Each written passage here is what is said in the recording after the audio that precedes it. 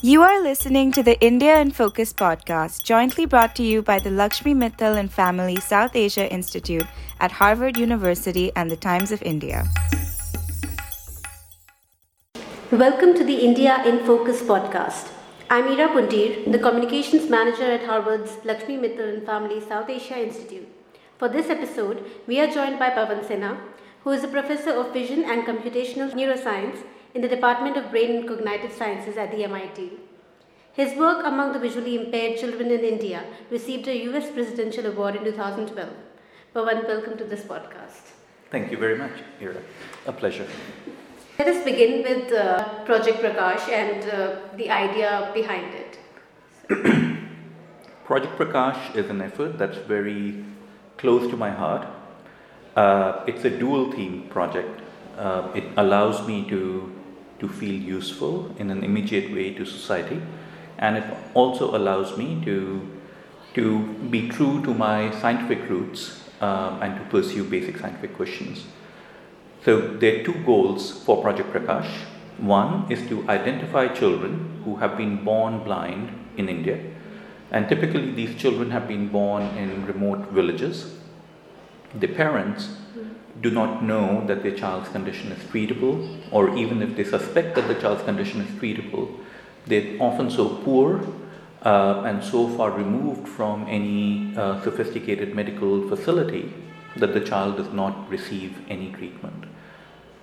So one goal of Project Prakash is to find these children and bring them to New Delhi to provide them the very best surgical care possible to treat their blindness.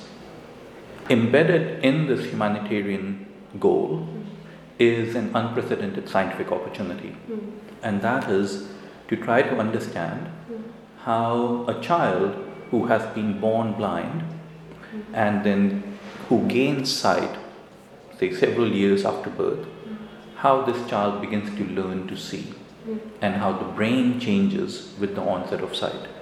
These are big questions for neuroscientists, and with Project Prakash we have an unprecedented opportunity to make some headway on these questions. So how do the ways in which these children learn to see compare with the ways infants learn to see? That's a great question, and I don't think we have a very definitive answer to that yet. It may well be the case that the details of the developmental trajectory in Prakash children are quite different from the developmental trajectory of a newborn. But what we are finding is that there seem to be some similarities. The data that have been collected with the newborn, normally sighted children seem to suggest that there are some cues about the visual world that a baby is very sensitive to. And we are finding that the Prakash children also show sensitivity to similar cues. So there seem to be some similarities, but because vision is so complicated, there are so many aspects to vision, we cannot at the moment say that the two developmental trajectories are identical. Could you maybe explain a little more about the outreach process? Yeah, so the outreach part of Project Prakash, it's the very first component of our three-part effort, the three parts being outreach, treatment, and scientific research. Outreach is by far logistically the most complex aspect of the work. What we do over the course of the year is organize pediatric screening camps in remote villages, and the selection of those villages is guided by governmental statistics like from the Sarv Shiksha Abhiyan, which has some guidelines about the prevalence of, say, visual impairment in a given district or a cluster of villages. Based on those data, as a starting point, we organize eye camps where our teams comprising primary healthcare workers, optometrists, sometimes ophthalmologists, they go and screen children to determine who are the children who can actually benefit from surgery. A lot of our outreach is concentrated in the Gangetic Plains. The Gangetic Plains are, of course, the population, the most densely populated part of India. but they also suffer from not enough medical resources. So we find that as we go deeper into the Gangetic Plains, more towards the east side of UP, we find more and more cases of untreated childhood blindness. We are also venturing into Madhya Pradesh. We have also conducted eye camps in Rajasthan and Haryana. So it's a fairly broad-based outreach effort. Okay, and given that you're a neuroscientist, what are the insights that you have gained from this research, and what are the applications of those science? Yeah, it's a great question. The first and perhaps the most critical insight that we have gained is that the brain maintains significant plasticity even late into childhood, perhaps even in early adulthood. So this was a concern for Project Prakash at the outset of our work. Essentially, are we coming too late on the scene to benefit the child? There has been a notion that as we age, our capabilities become more and more difficult to acquire afresh. And certainly in the case of vision, there is a notion of critical periods of visual development, suggesting that if the brain does not receive normal visual input in the quote-unquote critical first few years of life, then forevermore it would be compromised at doing vision, perhaps so substantially that there's no point in correcting the eye past the age of 7 or 8 years. So we were worried that maybe this dogma is strictly true, and we would not be serving a beneficial purpose by operating the children's eyes. But what we are finding through the data that we've collected so far is that children gain significant visual proficiencies, almost irrespective of the age at which they are treated. So their behavioral proficiencies increase, their ability to use vision, for instance, to walk around the world without bumping into things, their ability to recognize objects, their ability to recognize each other, that takes a significant improvement. But also using neuroimaging, so functional magnetic resonance imaging, or fMRI for short, we are able to get a glimpse of changes in the brain directly from before to after surgery. And what we are finding with fMRI is that there is significant evidence of plasticity. So that's been one of the most important results from Prakash, and it has essentially served as a gateway result. And by that I mean, once we know that some measure of visual function acquisition is possible even late in childhood, then we can get to the question of how that function acquisition happens. So we can begin to get at questions of process rather than just possibility. So many of our experiments at the moment are looking at how it is that children are acquiring capabilities on a variety of tasks. Okay, so you mostly talked about the Prakash children and about how you can learn to see even after a certain age.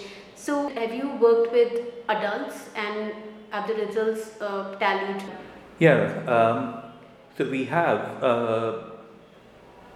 the age range that we have had the opportunity to work with is very broad.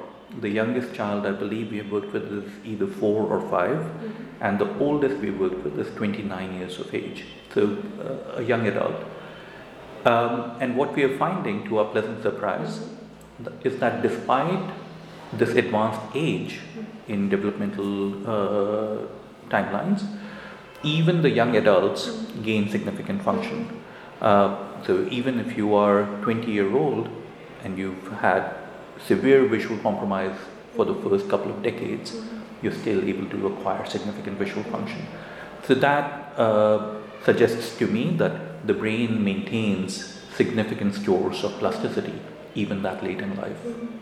Once the Prakash children acquire sight, what are the steps that should be taken to maybe have them go back to education or? So that's a very important point. at the outset of Prakash, I had this Pollyannish view that once the child gains vision, even though they have lived a very difficult life until that point because of their blindness, they've typically stayed out of the schooling system. My thinking was that with the onset of sight, the world of opportunities would open up to them. They would for sure be able to get admission in regular schools and begin progressing towards a financially independent life. But in following up with many of the children, a few years after we had treated them, I was dismayed to find that many of these children had not joined an educational program. And the reasons were typically that they were too old to be starting their educational journey. Say at the age of 10, a child who has had no schooling would be considered too old to be starting grade 1. Sometimes the children are even older. And because these children are just learning to see, they typically need some accommodations on the part of the schools in order to help facilitate their acquisition of the classroom instruction. And very few schools are actually willing or equipped to provide that kind of help.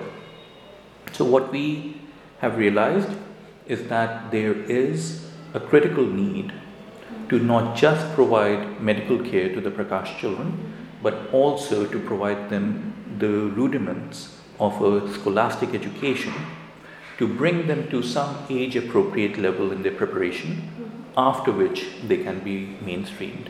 So your question is very appropriate, that we can't just rest with thinking of Project Prakash as purely a medical intervention.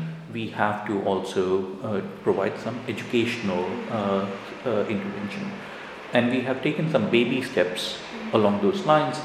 We have started a residential program for the Prakash girls. At the moment it's not co-ed, it's just Prakash girls.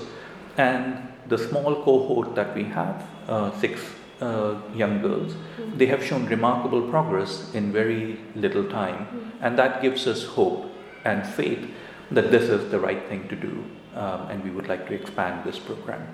And I think it was in October when we heard about Prakash Vision Centers being opened up in 2 blocks in Gorakhpur district of Uttar Pradesh.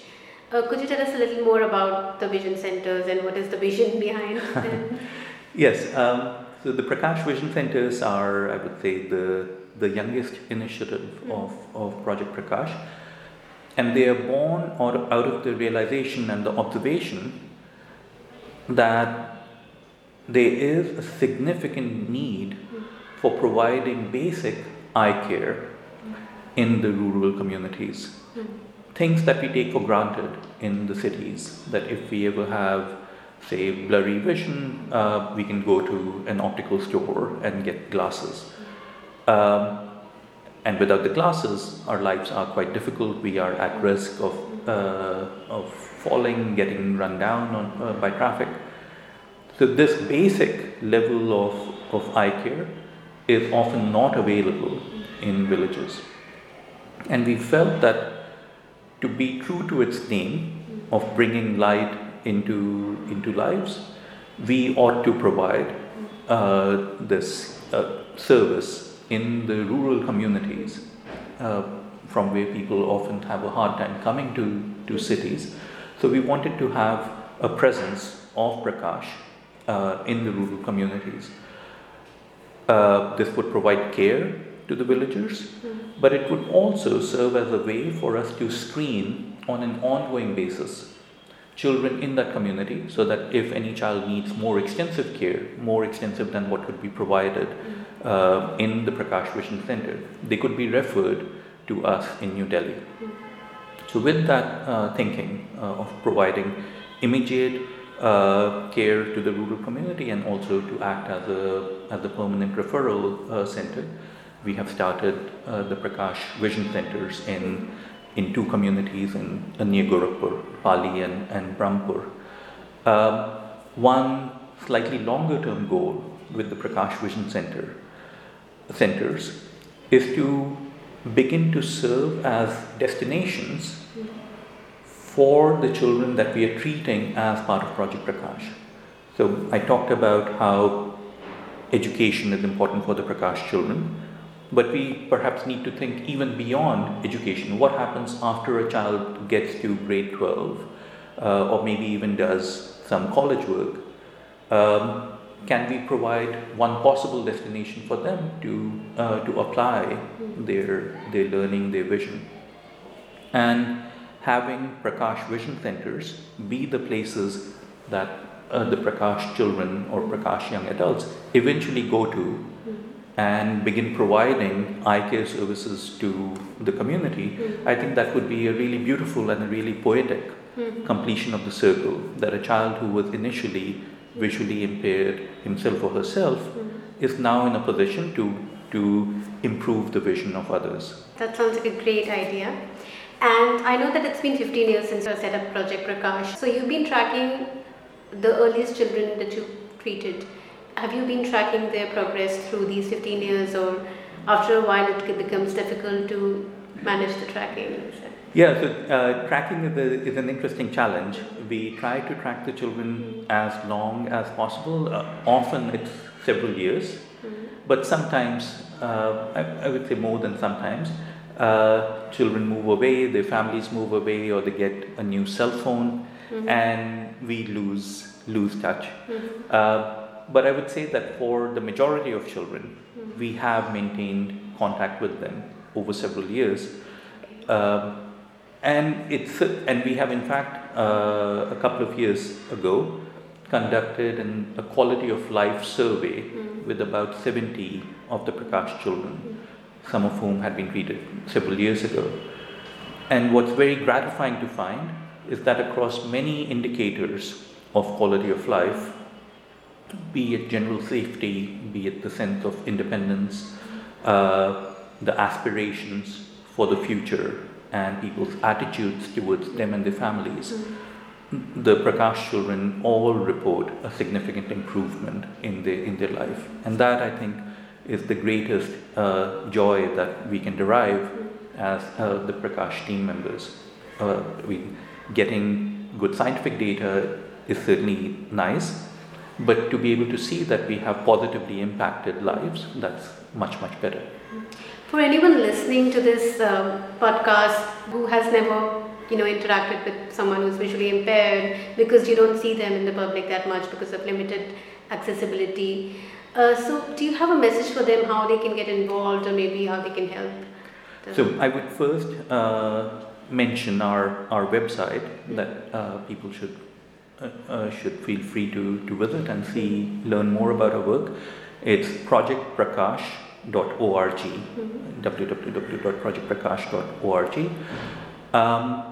In terms of getting involved, please get in touch with us. If you are a student who is interested in the science of Project Prakash, we may have possible internship opportunities for you.